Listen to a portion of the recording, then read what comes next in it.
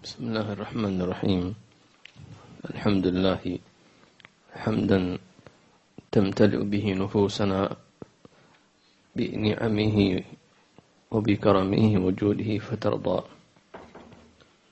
حمدا نشاهد بذلك الحمد نعمه ظاهرة وباطنة، فنشكره عليها ونستزيده منها ونطلبه منه سبحانه وتعالى أن يزيدنا من فضله ومن جوده ومن إحسانه ومن حبه ومن نوره ومن هدايته.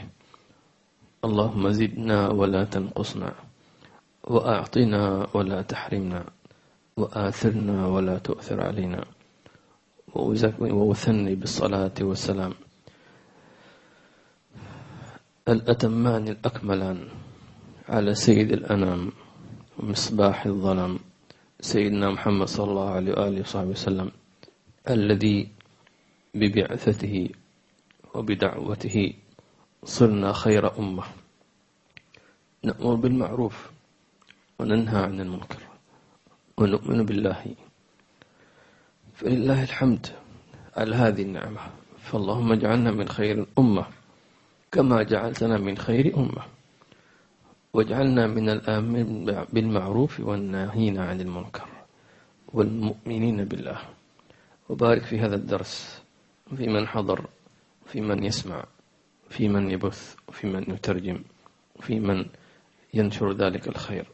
أسأل الله عز وجل أن يجعلنا لكم من منتفعين، وارحم اللهم الإمام الغزالي ومشايخنا وعلماءنا في ما شرحوا لنا وعلمونا، فجزاهم الله خير الجزاء. واجزي اللهم آباءنا وأمهاتنا ومشايخنا وحبابنا المسلمين برحمتك يا أرحم الراحمين. وبارك في هذا البيت وصاحبه وجميع بيوتنا وإياكم المسلمين، آمين اللهم آمين. وصلى الله على سيدنا محمد وعلى آله وصحبه وسلم. إن شاء الله نكمل أو نأخذ ما يتعلق بأسرار القرآن الباطنة، أو الأسرار التي ينبغي للإنسان أن يستحضرها عند تلاوة القرآن باطنيا. فأخذنا في الدروس الماضية ما هي الآداب الظاهرة، تمام، من الوضوء واستقبال القبلة ومن مر علينا ذلك. الآن سنأخذ الآداب القلبية الباطنية. فإذا ما اجتمعت الآداب الظاهر وهي يسمى أدب الشريعة، وأدب الباطن وهي أدب الطريقة، عند ذلك يحصل هناك إن شاء الله تعالى الهداية من الله في ارتفاع في مقام الإحسان، لكن لا بد من الأدبين. فاللهم وفقنا لذلك وأعطينا ما هنالك. فمن توفرت له في ذلك الأمور الآداب الظاهرة والباطنة فسيكون من الذين يتلون القرآن حق تلاوته. جعلني الله وإياكم من خواص في عافية. بسم الله الرحمن الرحيم، وصلى الله على سيدنا محمد وعلى آله وصحبه وسلم. من كتاب الأربعين في أصول الدين للإمام أبي حامد الغزالي رحمه الله تعالى، ونفعنا به وبكم في الدارين، رضي الله عنكم، إلى أن قال: وأما الأسرار الباطنة فخمسة. الأول أن تستشعر في أول قراءتك عظمة الكلام باستشعار عظمة المتكلم، فتحضر في قلبك العرش والكرسي والسماوات والأرض وما بينهما من الجن والإنس والحيوانات والنباتات، وتتذكر أن الخالق لجميعها واحد، وأن الكل في قبضته وقدرته مرددون بين فضله ورحمته، وأنك تريد أن تقرأ كلامه وتنظر به إلى صفة ذاته، وتطالع جمال علمه وحكمته، وتعلم أنه كما لا يمس ظاهر المصحف إلا المطهرون لظواهرهم وهو محجوب عن غيرهم، فكذلك حقيقة معناه وباطنه محجوب عن باطن القلب إلا إذا كان مطهرا من كل رجس وخبث من خبائث الباطن. وبمثل هذا التعظيم كان عكرمة إذا نشر المصحف ربما غشي عليه ويقول هذا كلام ربي هذا كلام ربي. نعم. أول ما يستشعر الإنسان عند تلاوة القرآن في بدايته أول قراءته يقول أن تستشعر عظمة المتكلم. هذا كلام من القرآن، كلام من سورة الفاتحة التي تقرأها، سورة الإخلاص التي تقرأها، هذا كلام من كلام الله، من الله تعالى، من الله. فهو يقول لك أن تستشعر مخلوقاته أو أعظم مخلوقاته حتى تعرف عظمته. هذا يعتبر نقص فينا أننا نستدل بذلك من خلال المخلوقات، وإلا فهو عظيم سبحانه وتعالى. فتستشعر العرش والكرسي والسماوات والأرض والأرضون، 7 سماوات 7 أرضون، وما فيهن وما عليهن وما فيهن ومن فيهن، هذا كله يعني عندما تستشعر ذلك. ثم أن هذا المخلوقات كلها في قبضته تحت علمه، تحت سيطرته، بأمره، بمشيئته، بتدبيره، بحكمته سبحانه وتعالى. ما يقدر طائر يطير ولا حتى حشرة تطير إلا بأمر الله تبارك وتعالى. وما تسقط من ورقة من أوراق الأشجار إلا بعلم الله سبحانه وتعالى.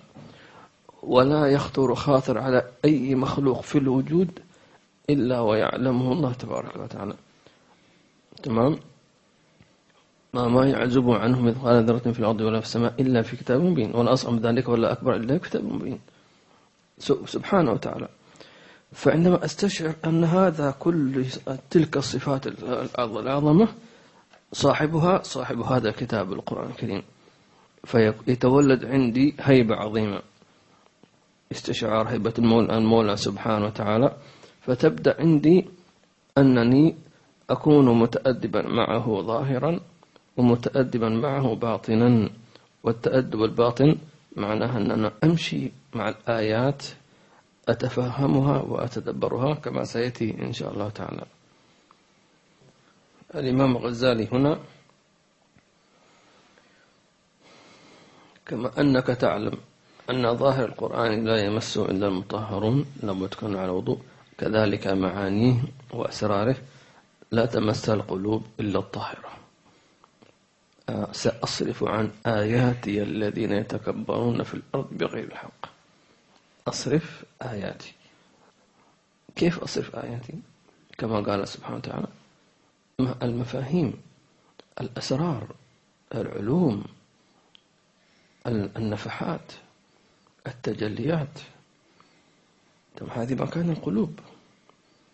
فمن أراد أن يعرف أسرار القرآن وعلومه وحكمته فلا بد أن ينظف قلبه. فالله أخبر أنه سيصرف آياته عن الذين يتكبرون في الأرض بغير حق. والتكبر أولا هو في القلب. تمام.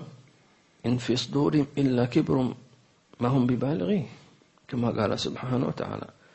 فإذا إذا وجدت نفسك لم تجد القرآن في قلبك ولا في حياتك، لم تتذوقه، لم تجد الأنس به، لم تستشعر عظمته، فاعلم أن ذلك قد صرف عنك بسبب نجاسة قلبك. فطهره من الكبر والحقد والحسد والبغض وحب الدنيا وحب الجاه وحب المال وحب كذا. تطهر من ذلك ستأتيك يعني ينابيع من الحكمة وينابيع من النور في قلبك. فاللهم ارزقنا ذلك. ثم ذكر كيف كان سيدنا عكرمة صحابي مع أنه ابن أبي جهل، سبحان الله. فانظر، أبوه أبو جهل لكن أكرم الله ابن عكرمة صحابي. فكان إذا قرأ القرآن يقبله ويضعه على رأسه ويقول كلام ربي كلام ربي كلام ربي، يعني رضي الله تعالى عنه وارضاه. هكذا كانوا رضي الله تعالى عنه وارضاهم. اللهم ارزقنا حسن اتباعه. حتى استدل بعضهم باستحباب تقبيل المصحف بسبب فعل هذا الصحابي رضي الله عنه وارضاه. نعم. واعلم أنه لولا أن أنوار كلامه العزيز وعظمته غشيت بكسوة الحروف لما أطاقت القوة البشرية سماعه لعظمته وسلطانه وسبحات نوره، ولولا تثبيت الله عز وجل موسى عليه السلام لما أطاق سماعه مجردا عن كسوة الحروف والأصوات، كما لم يطق الجبل مبادئ تجليه حتى صار دكا دكا. كأنه يقول لك استشعر كيف أن هذا القرآن هو كلام الله، وهي صفة المتكلم، وصفات الله أزلية قديمة عظيمة لا يمكن أن تسمعها أو أن تراها، صفات مولى لأنها متصفة بالذات، وذات الله لا تدركها الأبصار، لا تدركه الأبصار كما قال سبحانه وتعالى، ولكن كسى الله عز وجل ذلكم بالكلام بتلك الحروف حتى يسهل عليك تفهمه وتلاوته، ولكن الحقيقة إنها هي معاني القرآن الكريم، وهي صفة الله تبارك وتعالى جل جلاله وتعالى في علاه، وهي لو أنزلنا هذا القرآن على جبل، فلذلك فمن قرأ القرآن فلم يجد تأثرا فهو لم يقرأ إلا الحروف، والحروف بمجردها بشكل عام لا تؤثر، ما تؤثر. أعطيك مثال، تعرفون النار أكيد، الله يعافينا وإياكم من النار. طيب النار لو وضعت فيها شيئا تحرقه، طيب أي شيء، طيب لو فرضنا شخص أخذ يعني مثلا هذه الورقة كما ذكرنا وضعها في النار، ما الذي يحصل الورقة؟ تحترق، شيء معروف هذا. طيب لو فرضنا هذه الورقة كتب عليها شخص نار، هل ستحترق؟ ليش؟ لأنها حروف ليست حقيقة، فأنت كتبت نار نعم، لكن هذه حروف مجرد عن حقيقة النار، ولكن لو وضعت عليها شرارة واحدة من حقيقة النار لاحترقت، وتصليته جحيم.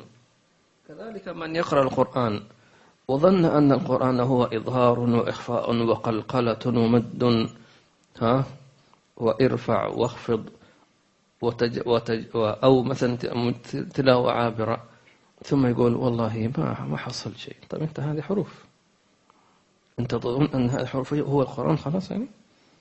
فلذلك كلما أشكل عليك أمر تذكر مثال هذا النار، وهكذا. كذلك لو قلت نار نار نار، هل سيحترق لسانك؟ لا، لكن لو إنسان وضع النار في لسانه قدرها يحترق. نسأل الله عز وجل أن يعافينا وإياكم من ذلك. عفوا. ولذلك لما تجلى المولى عز وجل على الجبل جعله دكا، تجلي النور، وإلا ممكن واحد يقرأ القرآن فوق الجبل ما يحصل جبل شيء، صح؟ لأنه حروف. لكن لو قرأه شخص بمعانيه وبحقيقة القرآن لندك الجبل. سفينة سيدنا نوح عليه السلام ما سارت إلا وقال اركبوا فيها بسم الله مجريها ومرساها، تمشي ببسم الله وترسو بإيش؟ ببسم الله. اللهم وفقنا وإياكم ما يحب ويرضى في عافية. والثاني أن تقرأ متدبرا لمعانيه إن كنت من أهله، وكل ما جرى به لسانك في غفلة فأعده ولا تعده من عملك، لأن الترتيل في الظاهر للتمكن من التدبر. قال علي رضي الله عنه: لا خير في عبادة لا فقه فيها، ولا في قراءة لا تدبر فيها. يقول الأدب الثاني من أداب الباطن عند التلاوة أن يكون مقصدك من التلاوة التدبر. ومعنى التدبر أن تفهم المغزى هو المطلوب أو المعنى من الآيات. ما المطلوب مني من هذه الآيات؟ ما الذي يريد الله مني؟ لأن الله عز وجل يخاطبك في القرآن، يخاطبك بكلامه الأزلي سبحانه وتعالى. فبالتالي لابد أن تكون متدبر، والتدبر يحتاج إلى التريث في التلاوة نوعا ما. فيقول: فإن جرى عليك به لسانك تلاوة آية لم تتدبرها فلا تحسبها، غير محسوبها، ارجع وقرأها بالتدبر. على الأقل أن تجتهد أن تتمعن خير وبركة. فإن فتح الله لك معنى خطر على قلبك خاطر، طبعا التدبر غير التفسير شيء آخر. التفسير معناه أن الإنسان يقول أن المقصود من الآية كذا، هذا للعلماء، انتبهوا. نحن ما نقول أنت تقرأ وتفسر، لا.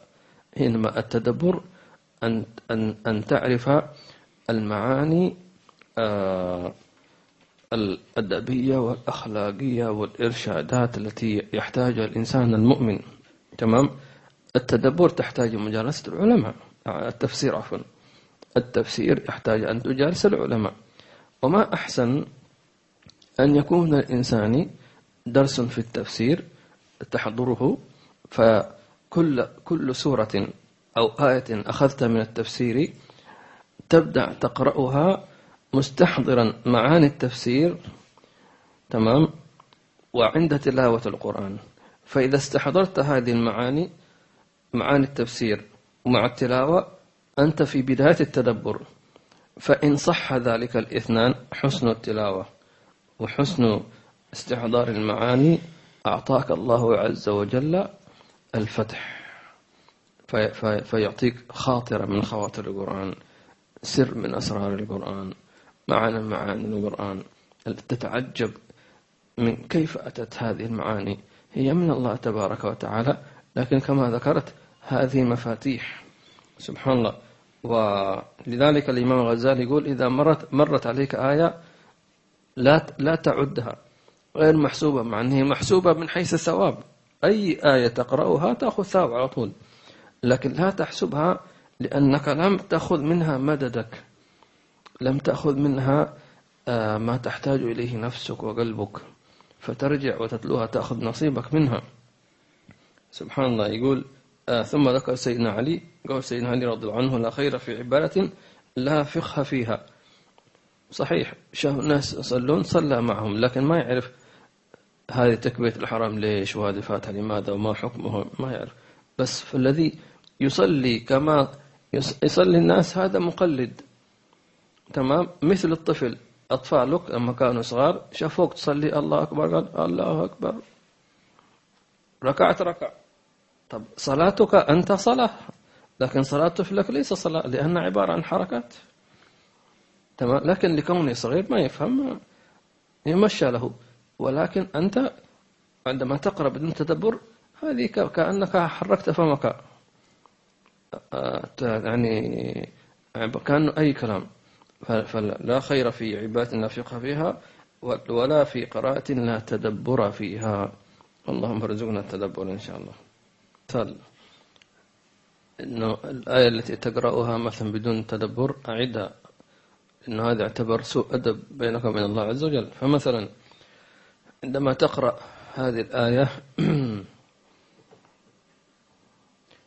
سبح لله ما في السماوات وما في الأرض وهو العزيز الحكيم. طيب، له ملك السماوات والأرض يحيي ويميت وهو على كل شيء قدير، هو الأول والآخر والظاهر والباطن وهو بكل شيء عليم.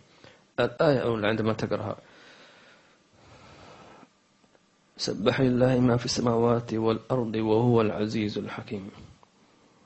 طيب، ثم قرأت الآية بعدها، ما الخطأ هنا؟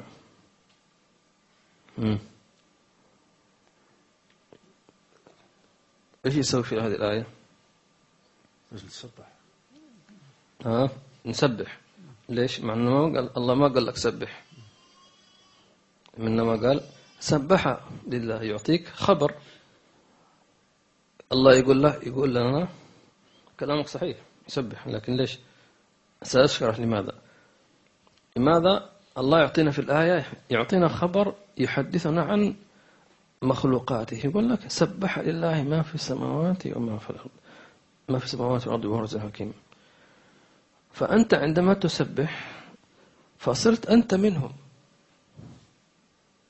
أنت موجود في الأرض صح؟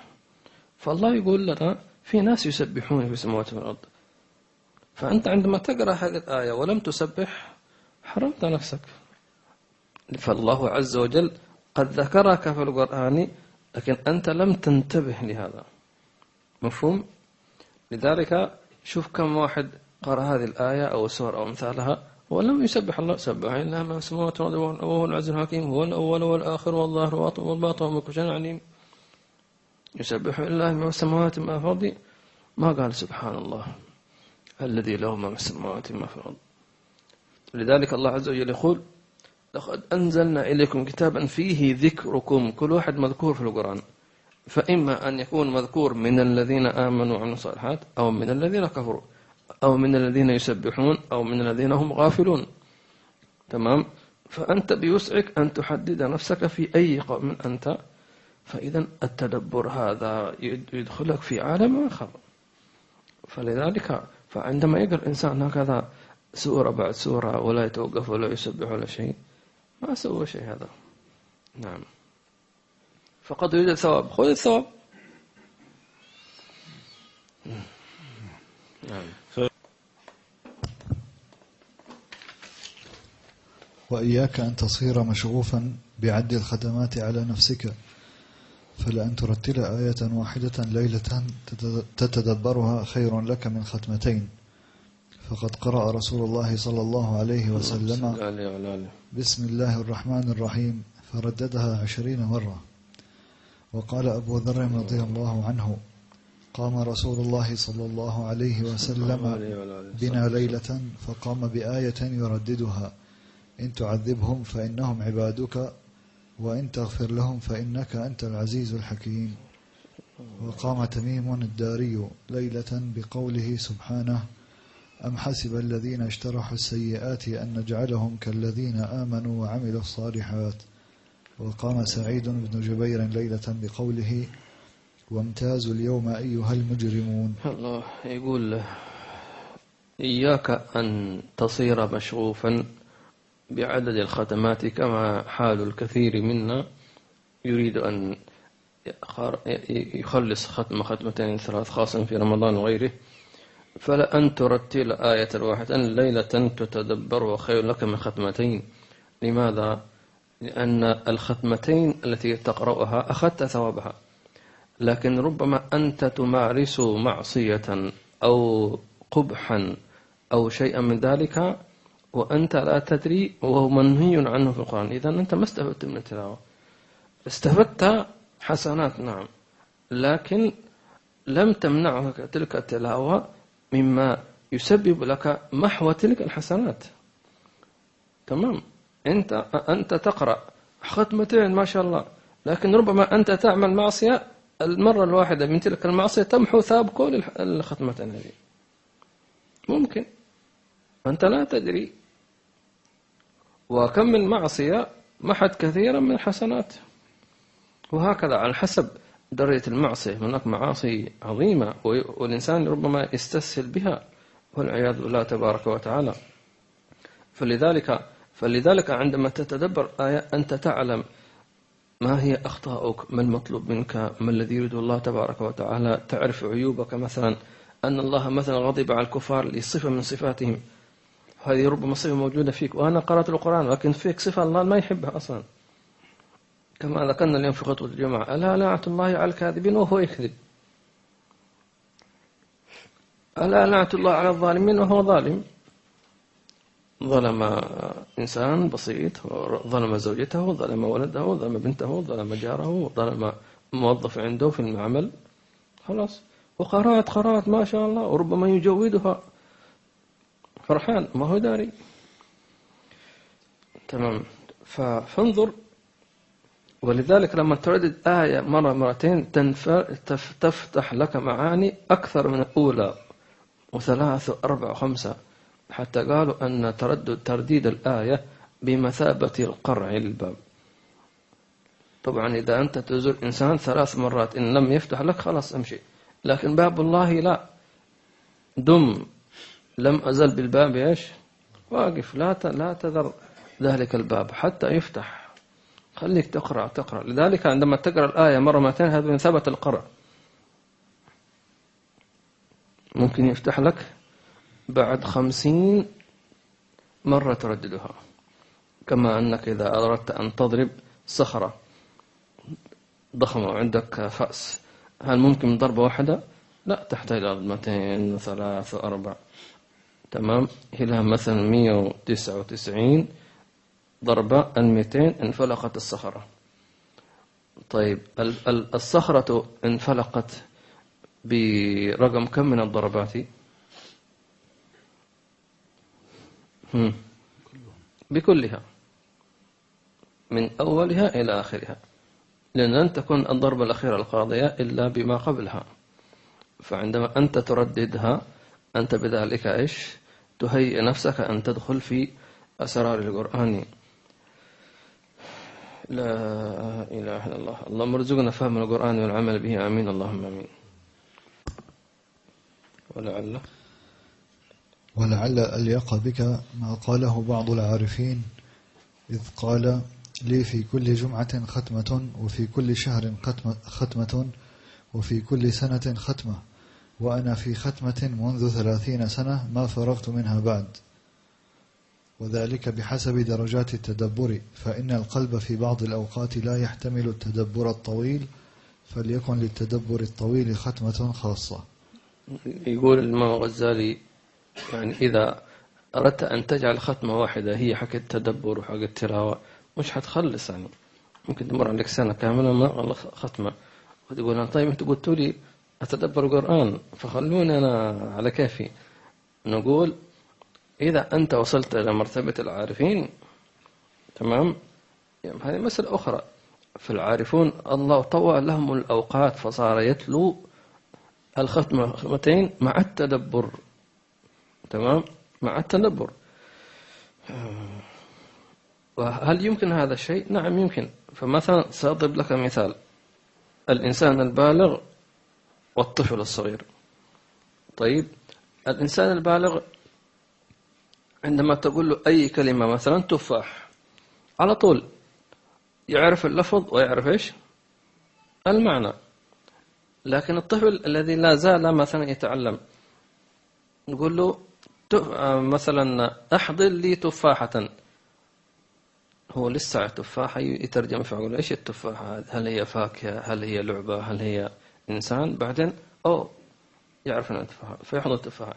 أخذ وقت. ليش؟ لأنه هو مش مستوعب، لأنه لا زال في طور التعلم. فأنت لما إذا وصلت إلى درجة البالغين العارفين عفوا، خلاص هو يقرأ ويتدبر في نفس الوقت، فالوقت لديه مختصر بفضل الله عز وجل عليه. فيقول لك الإمام الغزالي أنت لم تصل هذه المرتبة، فلعل الأليق بك الذي يناسب حالي وحالك أن تأخذ بقول العارفين، بعض العارفين اللي هو قال لي ختمة أختمها إيش في كل جمعة، يعني في كل أسبوع ختمة، يعني كما ذكرنا تقريبا 5 أجزاء في اليوم. طيب وفي كل شهر ختمة، يعني في اليوم كم جزء واحد.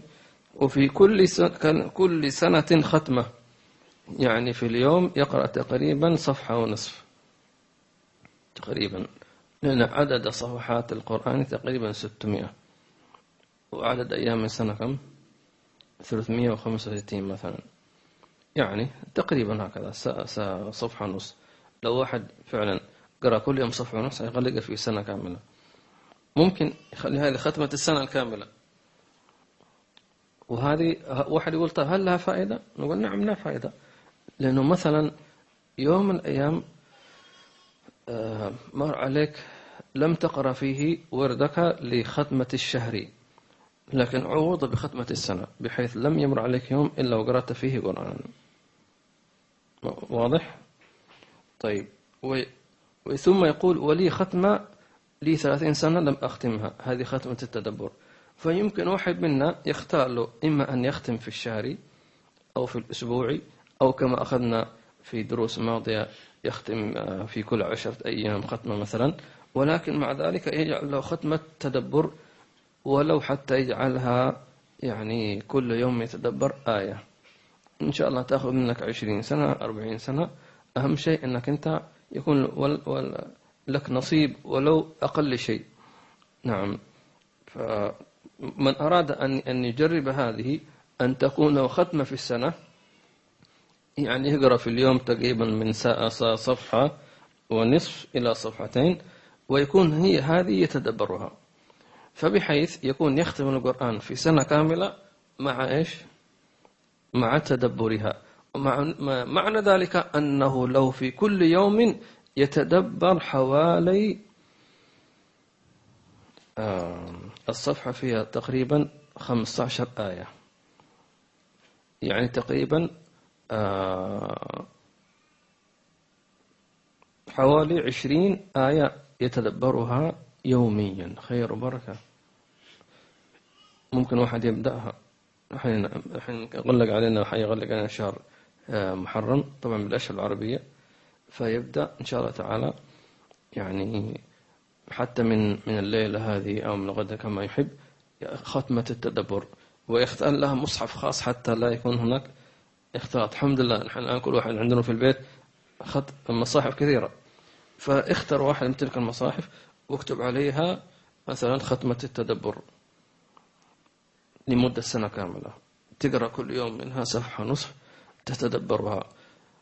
يكون عندك مثلا تفسير، تمام، التفسير مع هذا ممكن لو واحد عنده همة يأخذ كم مثلا، هذه تحتاج كم دقيقة مثلا، نصف ساعة ربع ساعة ممكن، فيبدأ بالتدبر، وحتى سيجد نفسه يعني ما شاء الله، حتى عندما يقرأ القرآن في الصلاة تفتح له المعاني وسيتلذذ بصلاة، لأن فتح القرآن في الصلاة غير الفتح خارج الصلاة. إنا سنلقي عليك قولا ثقيلا، اللهم وفقنا لما تحب وترضى.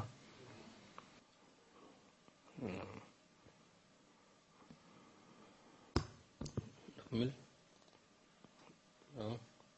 طيب نأخذ كمان الثالث أن تجتني في تدبرك ثمار المعرفة من أغصانها وتقتبسها من أوطانها، ولا تطلب الترياق من حيث لا تطلب منه الجواهر، ولا الجواهر من حيث تطلب منه المسك والعود، فإن لكل ثمرة غصنا ولكل جوهر معدنا، وإنما يتيسر لك هذا بأن تعرف الأصناف 10 التي حصرنا فيها أقسام القرآن. الله، كلام جميل. لو فرضنا شخص مثلا يريد دواء، فذهب إلى المكتبة، وقال صاحب المكتبة أعطيني دواء للإيش مثلا للقلب، فيقول له أنت غلطان، هذه مكتبة لايبراري، مكتبة. طيب الحمد لله. كذلك يقول لك إذا أردت أن تقتبس معاني المعرفة فلا بد أن تأخذ من أغصانها، فلا تطلب الترياق اللي هو الدواء من الجوهري. محل جواهر، أنا يبيع جواهر، هذا صاحب جواهر مجوهرات، يبيع خاتم، يبيع قلادة، يبيع كذا. أنت تطلب دواء، أعطيني دواء، تمام. ولا الجواهر من حيث تطلب المسك والعود، تبغى تشتري خاتم ذهب، فرحت لمحل العطارات تعطيني خاتم ذهب، ما يمكن. فكذلك القرآن لكل ثمرة غصنا. شجرة تفاح تعطيك إيش؟ تفاح. أما تروح شجرة التفاح تريد منها موزن، هذا جهل. فالقرآن هكذا عبارة عن جنات من الأشجار المتنوعة، وجنات إيش؟ الفافا ملتف حول بعض. لذلك الأشجار لما تكون متكثيفة متداخلة شو يسمي هذا؟ غابة. طيب غابات استراليا مثلا. القرآن هكذا أشجار من الأغصان من كل فاكهة زوجان. فلذلك عندما تقرأ آية فيها صفات القوة والعزة الله تبارك وتعالى فتأخذ منها القوة والعزة، هكذا يقول الإمام الغزالي رحمه الله تعالى. نعم، الغزالي نماذج من هذه القطوف الثمار من الآيات القرآنية. يقول نعم: فما يتعلق من القرآن بالله تعالى وبصفاته وأفعاله فاقتبس منه معرفة الجلال والعظمة. عندما تقرأ آية في الله يتكلم عن نفسه عن ذاته هو الله الذي لا إله إلا هو عالم الغيب والشهادة والرحمن الرحيم، ماذا تقتبس من هذه الآية؟ أن تعرف عظمة الله. تمام. مثلا آية أخرى: وما قدر الله حق قدره والأرض جميعا قبضته يوم القيامة والسماوات مطويات بيمينه سبحانه وتعالى عما يشركون. ماذا تستنبط؟ أيضا قدوسية المولى وعظمة الله وقيومه وجلاله جل جلاله وتعالى في علاه. نعم. وما يتعلق بالإرشاد إلى الطريق المستقيم فاقتبس منه معرفة الرحمة والعطف والحكمة. عندما تقرأ آيات فيها دعوة إلى سلوك الطريق المستقيم، مثلا قل هذه سبيلي أدعو إلى الله اهدنا الصراط المستقيم. تمام. قل إن كنتم تحبون الله فاتبعوني يحببكم الله ويغفر لكم ذنوبكم والله غفور رحيم. تستنبط من هذه الآيات إيش؟ فيما يتعلق، طبعا تستنبط أشياء كثيرة، منها أنك تعرف أن اتباع النبي صلى الله عليه وسلم هو السعادة مثلا. طيب، أيضا تستنبط فيما بينك وبين الله من الصفات، صفات المولى. لما مثلا عندما شخص يراك حائرا فقال لك محتار في الطريق مش عارف أي طريق تسلك، فجاء لك واحد قال وين تريد؟ أريد كذا. أقول هذا الطريق، أسلك هذا الطريق. تمام. أنت تعرف أن هذا الرجال الذي سلكك على الطريق بموجب ماذا دلك على ذلك الطريق؟ بموجب إيش؟ لا، هو ليش دلك على الطريق؟ وشافك حاير، يعني رحمك، مسكين هذا حاير مش عارف عن طريق. فالرحمة، لذلك عندما ترى الله عز وجل يوضح لك الطريق، هذا الطريق الصحيح، اسلك طريق الأنبياء والمرسلين، هذا طريق الجنة، هكذا كذا، انتبه من طريق الكفار، انتبه لا تأكل هذا سام، هذا مش عارف ايش، لا تأكل السم. هذا يحبك، هذا يرحمك، هذا حكيم معك. كذلك عندما تقرأ هذه الآيات تستنبط الله ربي يحبني، يدلني أن الله يحب الطاعة، وأن الطاعة مقبولة، ويحب المستغفرين ويحب التوابين. هذه رحمة، يقول لك أنا أحبها. فاقتبس منه معرفة الرحمة والعطف والحكمة. نعم. وما يتعلق بإهلاك الأعداء فاقتبس منه معرفة العزة والاستغناء والقهر والتجبر. وما يتعلق بأحوال الأنبياء فاقتبس منه معرفة اللطف والنعمة والفضل والكرم. وكذلك في كل صنف اقتبس منه ما يليق به، فلا تنظرن إليه بعين واحدة، وشرح ذلك يطول. نعم. إذا قرأت آيات ما ذكر الله من هلاك الأمم السابقة تستنبط مدى العزة لله عز وجل والقوة، لأنهم كانوا الكفار يتحدون الأنبياء ويقولون نحن أكثر أموالا وأولادا. تمام. وحتى قالوا إن نحن لن نموت، لن تبيد هذه أبدا، فكيف أهلكم الله عز وجل؟ فتعرف أن القوة لله والعزة لله تبارك وتعالى، وأن قوة الله جميعا كما قال سبحانه وتعالى. كذلك عندما تقرأ آيات الأنبياء كيف أنهم دعوا أممهم وقومهم إلى الإيمان وطريق، أن تعرف كذلك اللطف والنعمة، أن الله من نعمه علينا وعلى الأمم أن أرسل إليهم أنبياء. كان ممكن أن الله ما يرسل أنبياء ويقول كل واحد يشغل عقله ويفكر في الوجود، والذي يهتدي والذي لا يهتدي إلى النار، انتهينا. تمام. لا، فأرسل الأنبياء والمرسلين، ومش هكذا، بل الأنبياء تعرضوا لكثير من الإيذاء وكثير من محاولات القتل وكثير من الاستهزاء وأوذوا أشد الإيذاء، فتعلم النعمة عليك. لذلك الله عز وجل عندما ذكر النبي محمد صلى الله عليه وسلم ذكره في صفة المنة: لقد من الله على المؤمنين إذ بعث فيهم رسولا منهم يتلو عليهم آياته ويزكيهم ويعلمهم كتاب الحكمة وإن كانوا من قبل في ضلال مبين. هذه منة، فتشكر الله تبارك. عندما تقرأ هذه الآية: لقد من الله على المؤمنين إذ بعث فيهم رسولا منهم يتلو عليهم آياته ويزكيهم ويعلمهم الكتاب والحكمة وإن كانوا من قبل في ضلال مبين وآخر منهم لما أصابتكم مصيبة قد أصبتم مثلها. طيب الله يقول لك لقد من الله على المؤمنين، ليش ما تشكر؟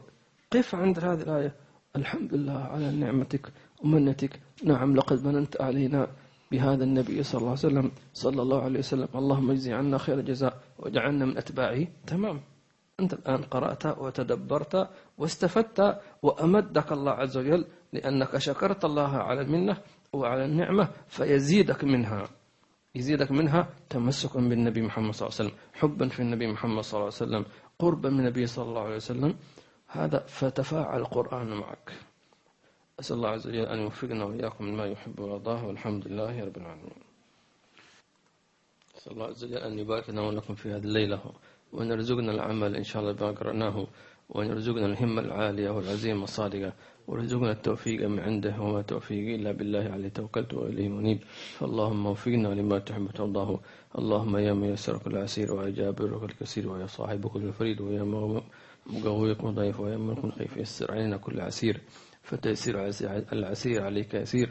اللهم يا من لا يحتاج بنا تفسير، حاجاتنا كثيرة وأنت عميع وخبير وأنت عن نقشنا كثير. اللهم بارك لنا وارزقنا الصدق والإخلاص والثبات حتى نلقاك. اجعلنا من أهل القرآن، اجعلنا من أهل تدبره وتلاوته الذين يتلون حق تلاوته، اجعلنا من أهلك وخاصتك. اللهم أعنا وثبتنا وساعدنا وارزقنا الهمة العالية يا رب العالمين.